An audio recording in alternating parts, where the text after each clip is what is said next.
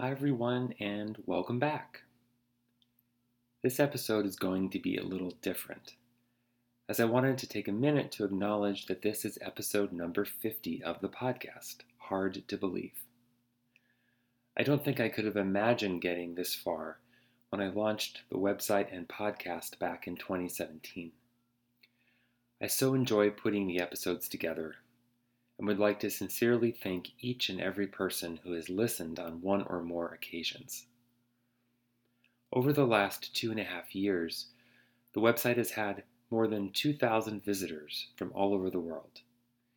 Many of these listeners, many of you, hail from Massachusetts, my current home, and Minnesota, where I lived for 20 years.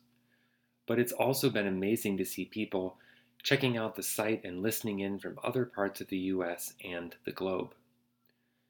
I'm thankful for those of you who live in Montreal, Canada, as well as Sydney, Australia, and for a large number of folks in Manila and other parts of the Philippines.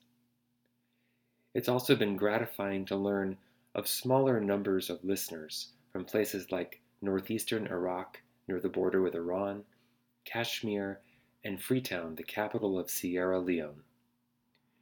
Even though I haven't met many of you in person, I truly feel a sense of connection, which I think matters all the more now that travel around the world is being restricted in this time of a pandemic.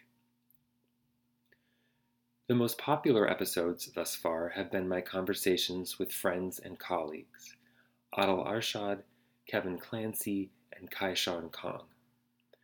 But I've also received generous responses regarding episodes exploring my encounter with a father and son visiting Times Square in New York City, the emotional outburst I had to navigate in a hotel lobby, and the different ways we express feelings of patriotism in our cultural contexts. I look forward to continuing to produce and share episodes of the podcast with all of you, both conversations with others and my own reflections. Thanks as always for listening, and if you would like to reach out, I would love to hear from you at iccimodel@gmail.com. Take care, and I'll see you next time.